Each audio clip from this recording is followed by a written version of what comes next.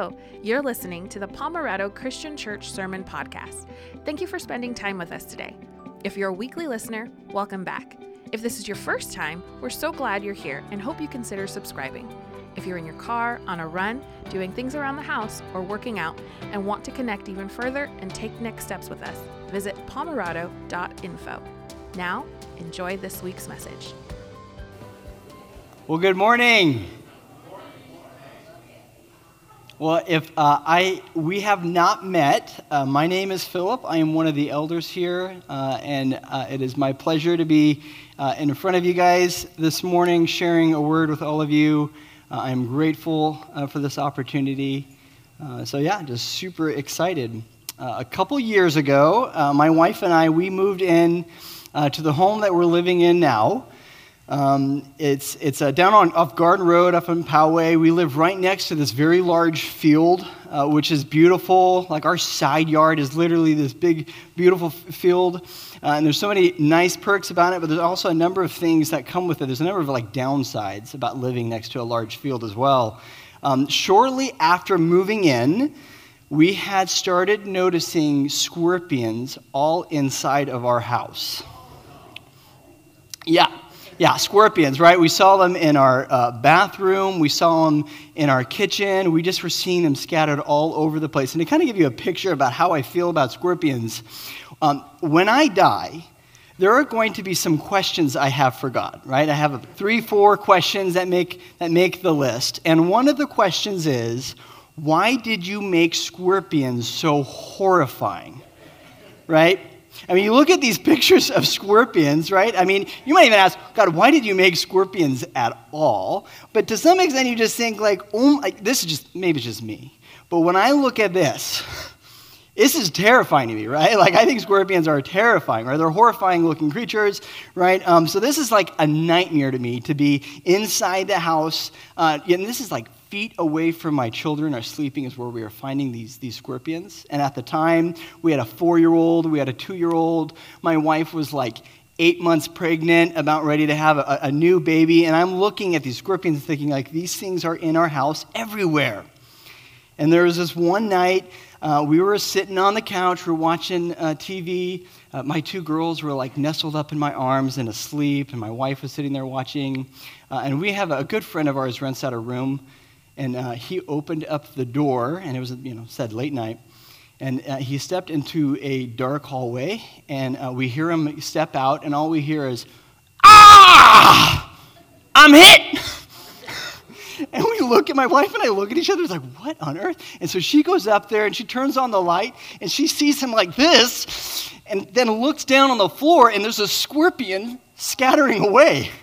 And then he reacts super quick. He gets his hands messy. He has no problem with that. He takes off his hat, which ironically was a Forrest Gump hat. It said Bubba Gump Shrimp Factory. He takes it off. He gets on the floor on his hands and knees, and he starts banging on the scorpion, right? Kills the scorpion. Later on, we grab the scorpion.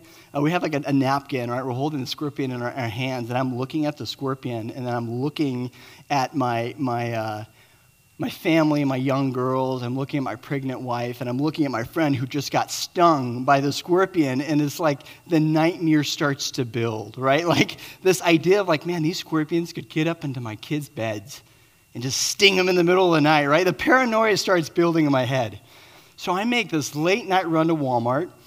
I look up at all these ways about how to stop scorpions or how to kill scorpions or whatever, and I clear the shelves at Walmart trying to get every kind of trap, every kind of parameter poison I can get. I get these little black lights. I don't know if you guys know, but scorpions illuminate under a black light, right? To me, I don't know if something is demonic, that is a sign that if you put a black light on it and it starts glowing, something is wrong with that animal, right? That critter.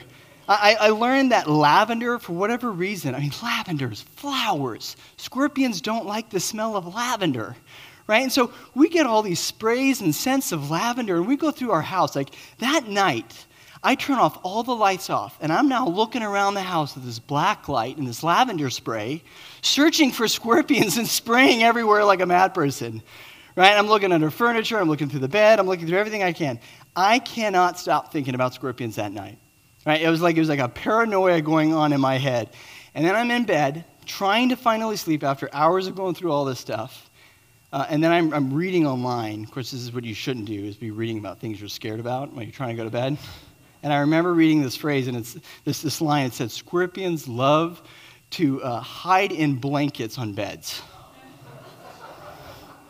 And I'm looking down at my feet, and I'm seeing this nice, cozy blanket on my feet, and I cannot stop about thinking about how scorpions are like crawling all over me. I get up, I search the blanket, I rip the blankets off my kids' beds, I search those, I spray it with some lavender.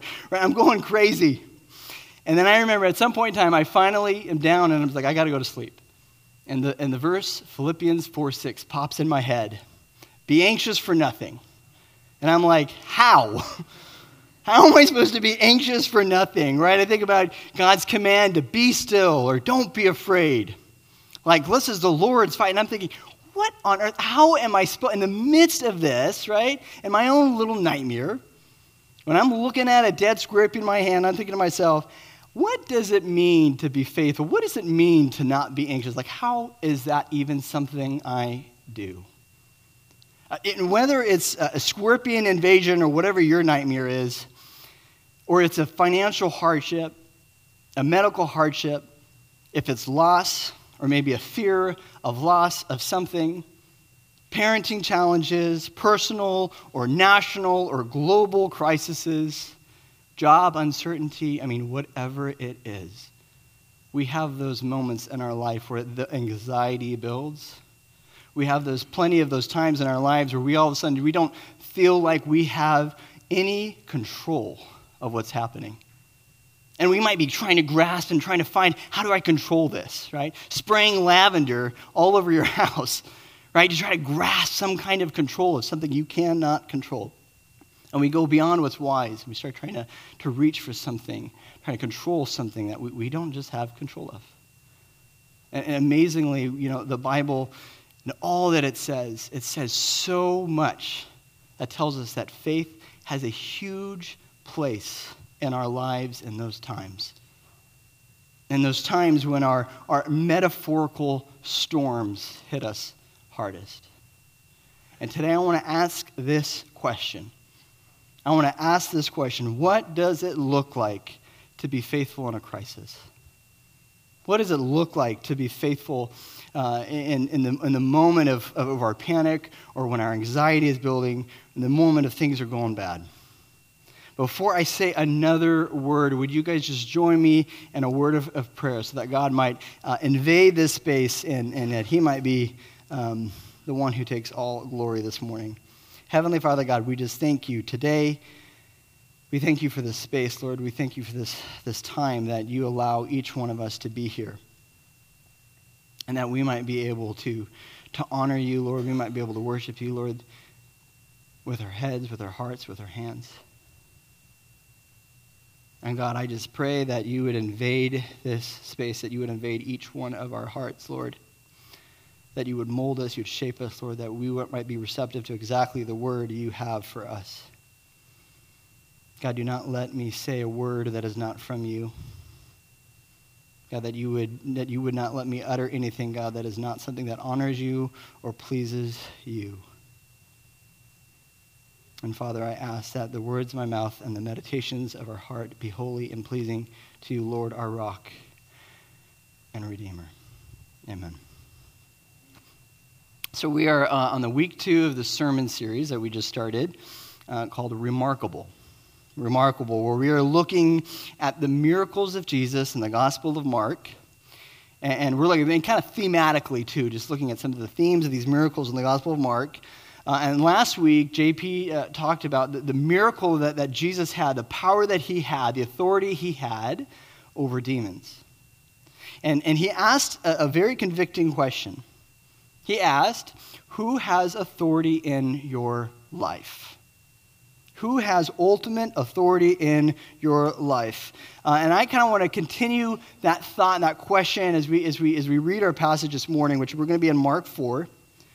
But I want to ask that question a little bit more and just ask, do you really trust Jesus?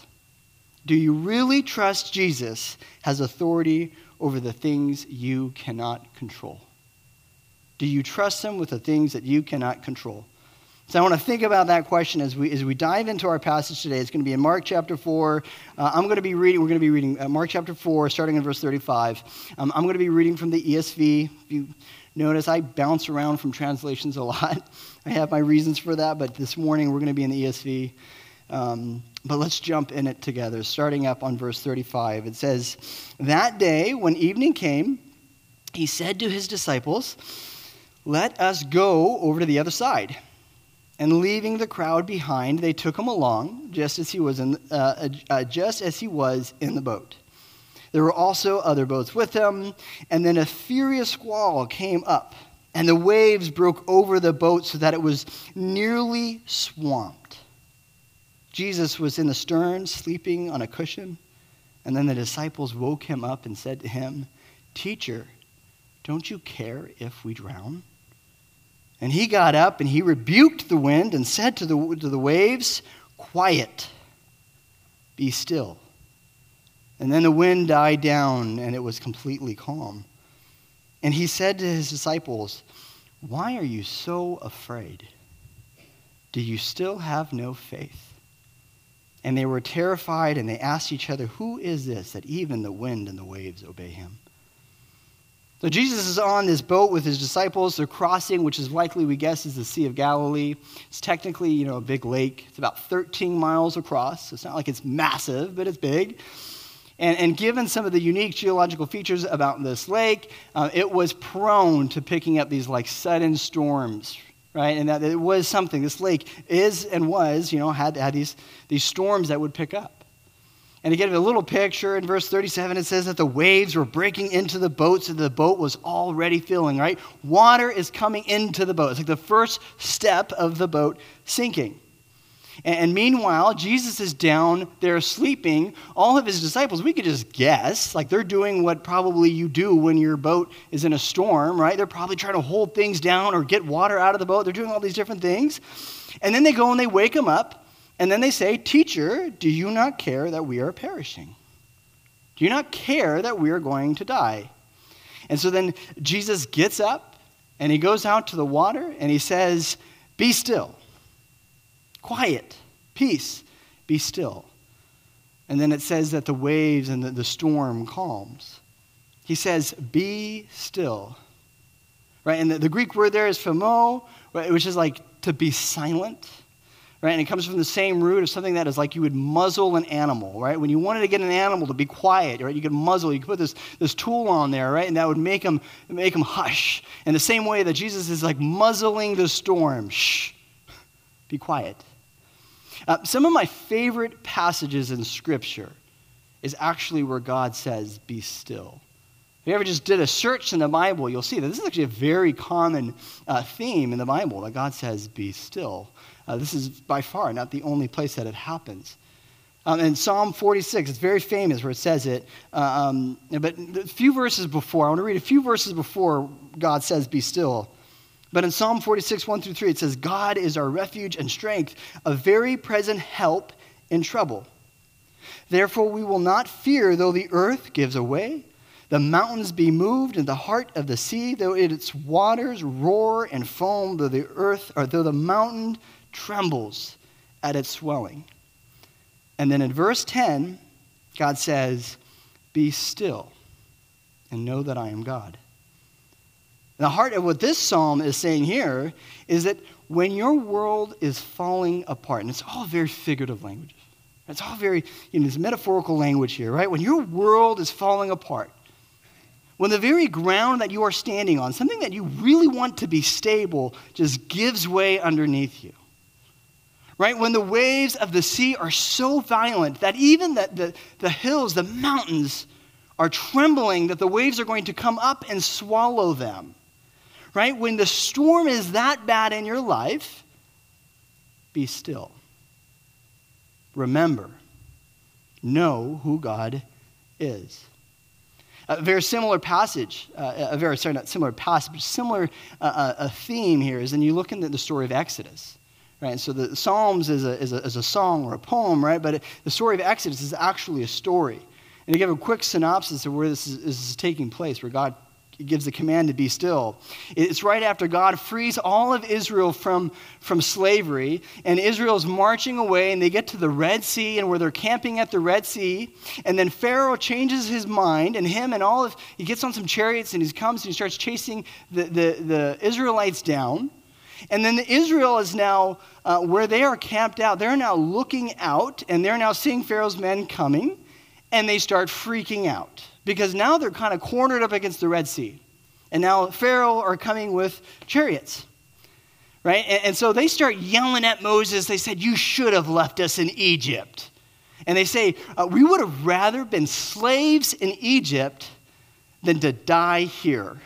Which to me, I can't help to think. It's like literally the opposite of William Wallace in Braveheart. Right? You guys remember where he says, like, "You can take our lives, but you can never take our freedom." They're like the polar opposite. Take our freedom, please. Just don't take our lives, right? This is the level of cowardice is where they're at. And then in Exodus 14:14, he says, "The Lord will fight for you." God is saying this through Moses. The Lord will fight for you. You only need to be still. And then you remember the very next thing God does?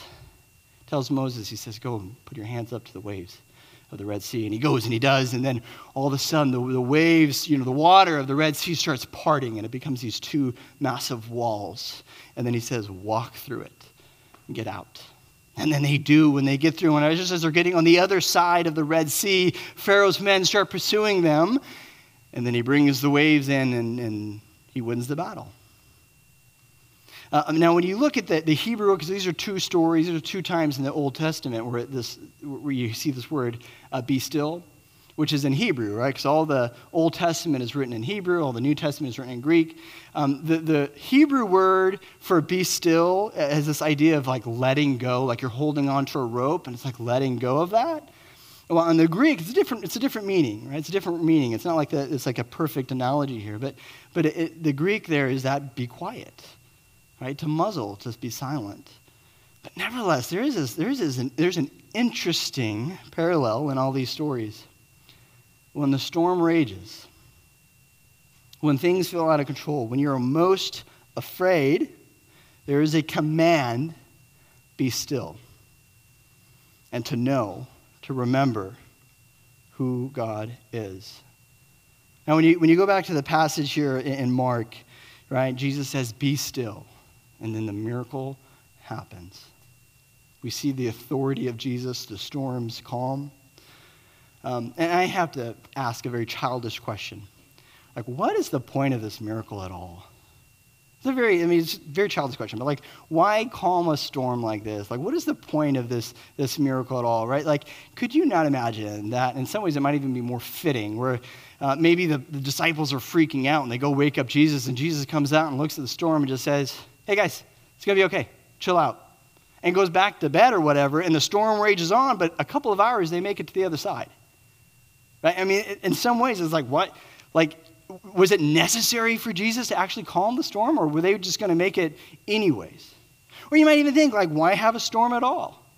Why have a storm at all? Don't you think, God is in control of all this? Could he have not have had the wind that strong that night? I mean, could you imagine that it just as easily could have not had a storm at all and not made a mess out of it, right? God wanted a miracle to happen, right? And part of it to understand is it's not just about efficiency. God this isn't the most efficient way to take care of the problem. This isn't about efficiency. Miracles are not about efficiency. Miracles often, I would say almost always, have a deeper purpose behind it. There's a reason that God does a miracle. In the Old Testament, you'll often see God do these great and grand, wonderful, big things, these grand miracles. And what's very interesting is a lot of times beforehand, he's telling someone or some group of people, he's saying, "Hey, I'm going to do this big thing. You're going to see some big stuff. Just you wait, you watch," right? It's like in the story of Exodus particularly, right? There's that interaction with God and Moses when he's in the burning bush. And in that time, he says, you're going to see all kinds of cool stuff. There's going to be all kinds of stuff that's going to happen. It's going to be big. And then you know what he tells Moses? He says, "I'm going to do all this cool stuff, and then they will know that I am God." And then Moses is like, oh, I can't talk, or whatever he says. He's trying to talk himself out of it. And then God says, whoa, whoa, whoa, whoa. You're going to see big things, and then you will know that I am God. He keeps saying, and you will know that I am God. And when you read the Old Testament, you see this theme. It comes up many times. God says, I'm going to do something. And afterwards, you're going to know. You're going to know exactly who I am. Or they're going to know exactly who I am. My point? I think God is giving us a little hint. That one reason, perhaps maybe one of the most important reasons about why God performs these great miracles, is he wants us to know who exactly he is, what exactly he is capable, and how important you are to him. He wants us to know that very, very clearly. I'd argue that it's perhaps one of the main reasons why God performs miracles is he is trying to build faith in people. If you look at, in John, right, this is one way that the Gospel of John is a little different than some of the other Gospels, is that when it uses the word, instead of using the word miracles, he uses the word signs. He says signs, right? And he says that Jesus performed a sign, right? And there are signs because, what is a sign? A sign is something that points us to something. A sign is something that says what something is. This is a lion. This is a monkey. This is a door, whatever, right? There's these signs that tell you what something is. And what Jesus is performing, John says these are signs. They point us to something. They tell us about something. They tell us who Jesus is, where he comes from, and what his authority is, and what he is capable of doing. It's a message. There's a point to it. Now, when you think about miracles in this light, when you think about that, there is a point to these miracles. They're not just efficiencies, right? There are a point to these miracles. It makes Jesus' questions to the disciples, it kind of sheds some more light to it. So if you look back at the passage, Jesus stops the storm, and then he turns to the disciples and he says, why are you so afraid? Why are you so afraid? And on one hand, man, I have a lot of sympathy for the disciples. I'm like, yes, the boat was literally sinking, Jesus, and you're napping, right? There's some point of me that says, yeah, I don't know, that's kind of reasonable. But on the other hand, you must consider this. This isn't the first miracle they've ever seen. This isn't the first time they've seen Jesus do something really cool. They've seen him do all kinds of incredible things. They've seen all kinds of supernatural authority and miraculous healings. All this divine wisdom, right? I mean, this is not the first miracle they have seen of Jesus. And when you're sitting on a boat with Jesus and you've seen what he is capable of already, even if it's just a few things, should you really be afraid of a storm? When you've seen what Jesus is capable of, when you know what he's capable of, should you really be afraid of being in a storm when he's just right there sleeping? Shouldn't you be thinking, well, maybe I should be sleeping? Jesus presses them a little bit more. He says, so why are you afraid? And then he asks, do you still have no faith? Do you still have no faith? Think through this. Why did Jesus ask him that? He brings faith into this, right? And you want thing to be very clear. He is not asking them, do you have no faith because he woke them up or because they woke him up? Like, that's not why Jesus is doing that. In fact, that's probably a demonstration of faith, right? That they came and they woke him up and said, Jesus, we need your help. We're sinking. Please help us. That's a demonstration of faith, right? What was the lack of faith is the fact that they had a lack of confidence in him. It's because they said, do you not care that we are going to drown? Can you relate to that question? God, the storm's all around me. Do you not care about me? Do you not know what I'm feeling and thinking and what I'm going through? Do you not care about me, God? And Jesus' specific question gets a little more direct. I mean, really what he's getting at is this. Where is your faith in the storm? You can talk boldly about how you love me when things are gone. You can talk boldly about what you believe I am capable when things are going well. But what happens when the winds get a little shaky? Where does your faith go? So this takes me back to my question. What does it look like to be faithful in a storm? And I think our answer lies in, what did they not do? What did the disciples not do? This is where they went wrong. In this story, this is where they went wrong. They forgot. They forgot who Jesus was. In the midst of the storm, they forgot who he was, what he was capable of. They forgot about his affection for them. They came face to face with something terrifying, something they can't control. They're looking at the eye of the storm and they're thinking, man, that's the scary thing. And they forget everything they think about Jesus. And so rather than just waking him up and asking, will you come and help us? They say, they accuse him of being indifferent to their well-being. They say, don't you care that we are going to drown? Can't you relate to that mistake? Right? That's where faith falls apart, right, in a storm, is once you start thinking that Jesus doesn't care, that God is incapable. Or maybe you're just not even thinking about it at all. All you're doing is just staring about how big those waves are, and you're not even thinking about who Jesus is. Do you forget who God is in your crisis? Do you ever forget what God is capable of in your crisis? Do you ever forget about God's concern for you in your crisis? In the New Testament, one of the most beautiful, and I'd call it maybe like a subplot, right? It's not like the main plot, main story, part of the story, but it's just like this other story that you can see unfold, is the journey of the disciples' faith and how they grow over the years. Right, so if you look at this exact point in the story, their faith is very fragile. Right, a little bit of rocky waves, and they're like, oh, you don't care about us. Right, and that's where they're at this point in time, but it continues to grow. And the more Jesus presses them, and he challenges them, and he takes them deeper and deeper and deeper, their faith becomes incredible. And it climaxes. It's getting to full strength. Their faith hits the full strength after the resurrection. Because that's when their real mission began. Jesus is trying to build their faith, and he accomplished it perfectly. Because at the point of his resurrection and the point of his ascension, that's when the disciples were really ready. If you look at chapter 4 in Acts, remember, I don't have it on the screen, but if you look at chapter 4 in Acts, there's this very important step in the disciples' faith that takes place there. A couple of these disciples had just performed a miracle the same way that Jesus did. In the name of Jesus, they did something.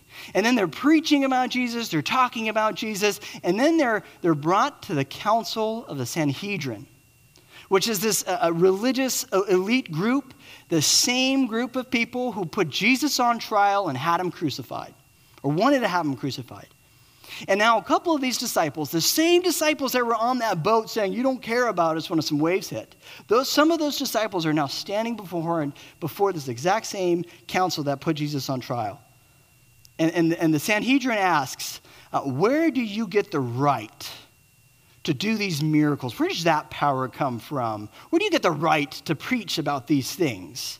Where do you get the right to do that? And this is I said, it's not on the screen, but in Acts 4, verses 8 through 13, this is what they were saying.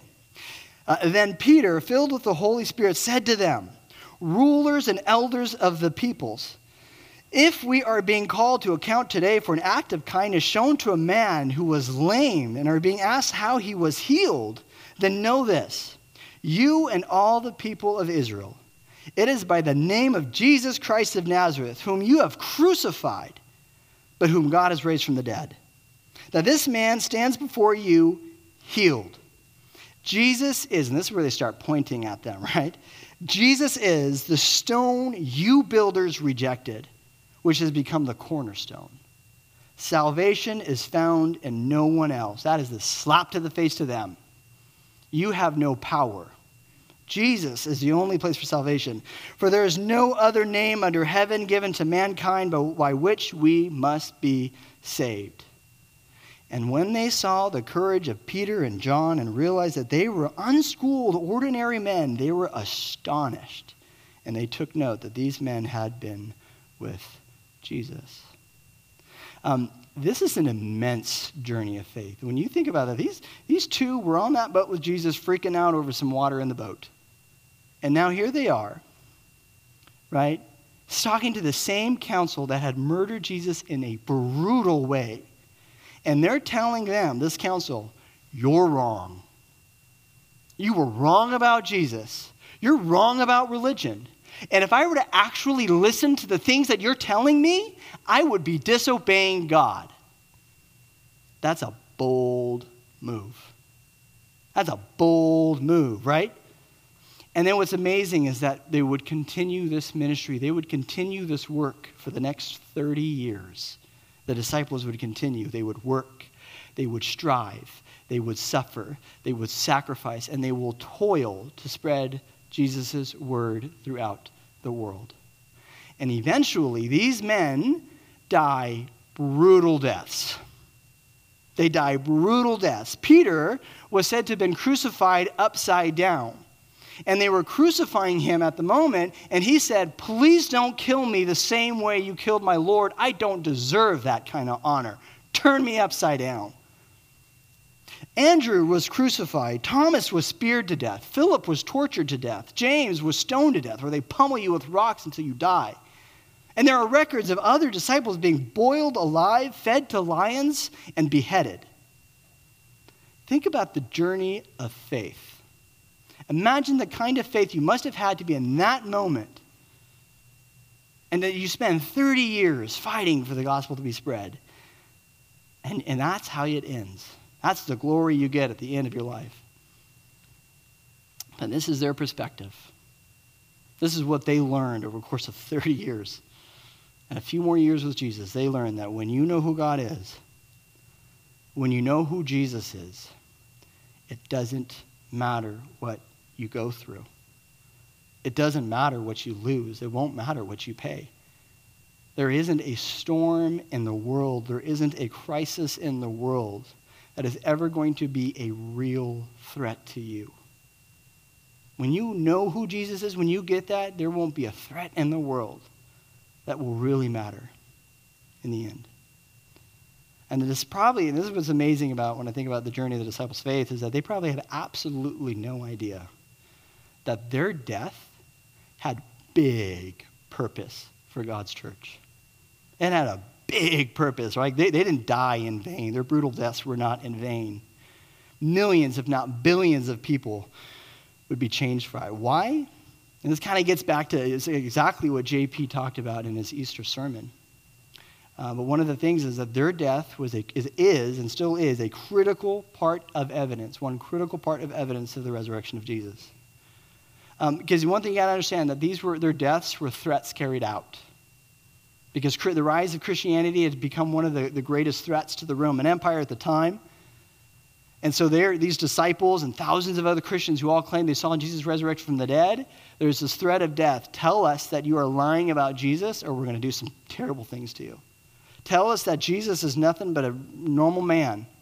Tell me that he didn't rise from the dead, or I'm going to throw you in a pot of boiling oil, or I'm going to feed your face to some lions, right? Tell me you're lying. And they don't. And if they did, Roman would have broadcasted that everywhere. See, Peter's admitting it. He's lying. Jesus is a fake. But he doesn't. Never happens. Blaise Pascal, a mathematician, philosopher, many years ago, he said this. He said, if I am going to believe a witness, I'm going to believe the one who's willing to get their throat cut. Right? I mean, it's a statement of like, if these people are willing to die for this lie, that doesn't make sense. Right? N.T. Wright, a scholar, New Testament scholar and historian, says there's no other good explanation for the resurrection if the resurrection didn't happen. Because we can't look at how these disciples and thousands of people behaved after Jesus' death and resurrection. Like, that doesn't make sense. How they behaved wouldn't make sense if the resurrection didn't really happen. If they didn't sincerely believe that Jesus was raised from the dead, why would you die for a lie like that? And here's my point in all this, is that in the end, their demonstration of faith persuades countless of people that ultimately their pain wasn't in vain. that God would take this crisis that they experienced and their death and have tremendous power, and yet they have no idea. To them, it was a simple decision. Do I really trust Jesus?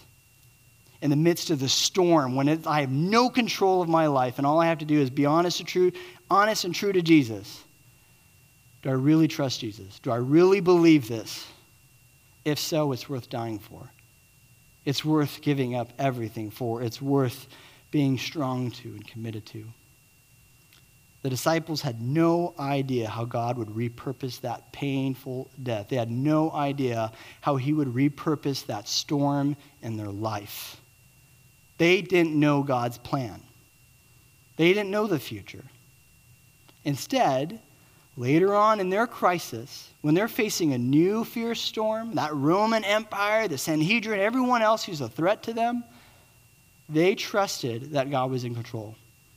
What they came to realize and what they came to be confident 30 years later, is that Jesus, who controlled the storm 30 years before, is still in control of the storm that I face today. Jesus has control of the things that we do not have control of, and I can trust him with that. But if you think about it, and you go back to this passage in Mark, when they're sitting in the boat, do you think at that point in their faith, were they ready to die for Jesus? Probably not. Right? Jesus had a lot of work to do. He had a lot of faith building to do. He had to show them, look at how I control things that no one else has control of. Look at how I have purpose and power in things where no one else can seem to find any purpose or power. Regardless of the storm you face, he's at work. What does the miracle of Jesus, what does this miracle of Jesus calming the storm, what does it teach us? It shows us that Jesus has authority over things that we cannot control. Sure, we can tinker with nature and we can manipulate it here and there, but we do not have control of it. The storm was a crisis they couldn't control. And our lives are filled with crises we cannot control. But Jesus can. The miracle taught us, right, and the miracle taught the disciples, you can trust Jesus with the things you cannot control. That is what this story shows us. Recently, my wife and I were talking about how our faith journey has changed over the years and how God has worked in our lives. And we were just thinking about all the storms that we've been hit at different seasons in our life. And there have been some seasons where we faced a lot of pressures and a lot of stresses. I remember seasons when we were in the midst of ministry and all kinds of stuff was going on and we felt very powerless. And I remember thinking, man, we had a mortgage and I'm like, I don't know. Every single month, I had no idea how we were going to pay for a mortgage. I had no idea how this was going to happen, or we were going to pay for that, or whatever it was. And there has been some seasons where we were pulled and stressed, and we felt pressure, and it was tight, and it was hard. And I look back and I think, man, there are some crazy things God did in that season. There were some big things when I'm like, wow, that was obviously God doing something there in a weird way. And there's some very small things, some subtle things in which he has inspired and changed certain events to take place that took care of us. And now, we face similar big questions. We have similar stresses and similar worries. But the memories of what God has done gives us confidence of what God will do. The memories of what God has done gives us confidence of what God will do. I can consider how God has calmed so many storms already in my life. And that gives me hope. That empowers me to go deeper and to trust him more with the storms that are yet to come. It's the heart of what faith is. And when we're asking, what does it look like to be faithful in a storm, it's very important you have a clear idea of what faith is. C.S. Lewis has a brilliant definition of faith. He says, faith is the art of holding on to things your reason once accepted, despite your changing moods. I think it's a brilliant definition of faith. A lot of times people say faith is accepting something without reason or evidence or whatever.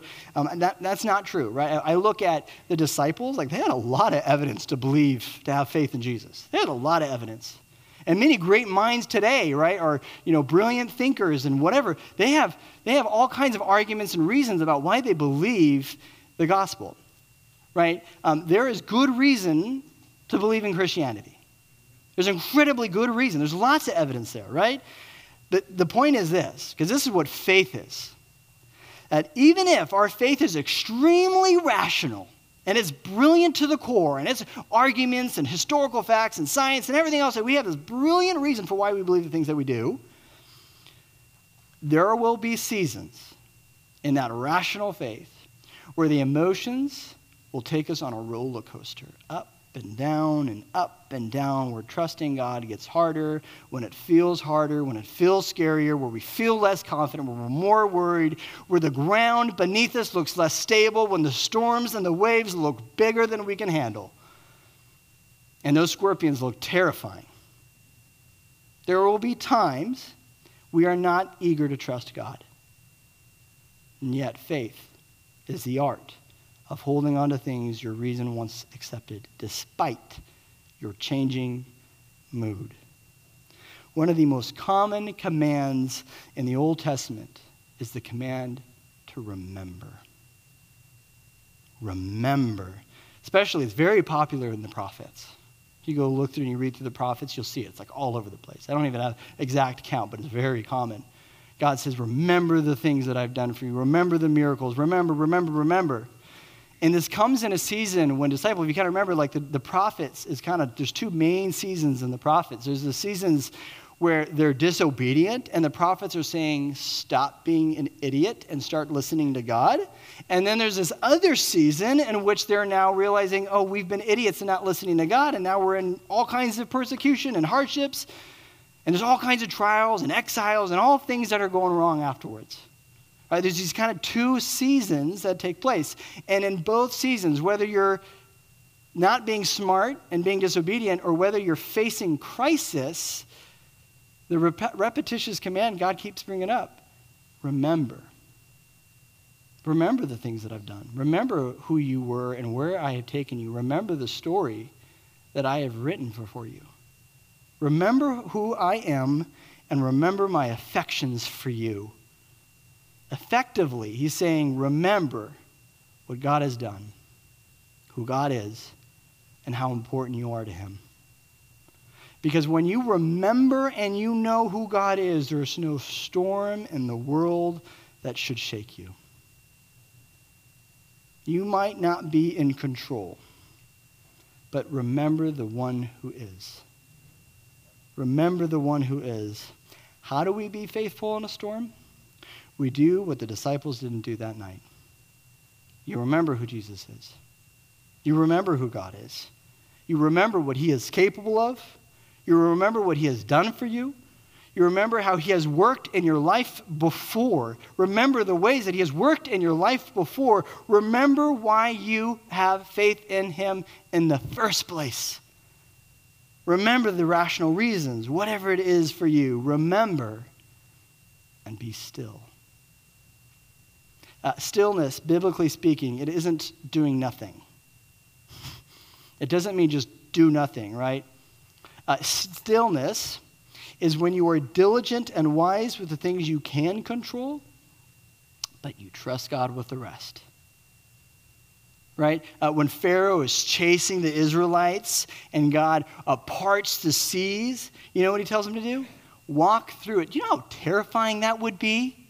The waves are just parted and you got to walk between this. The Israelites had a very simple understanding of who God was at that time.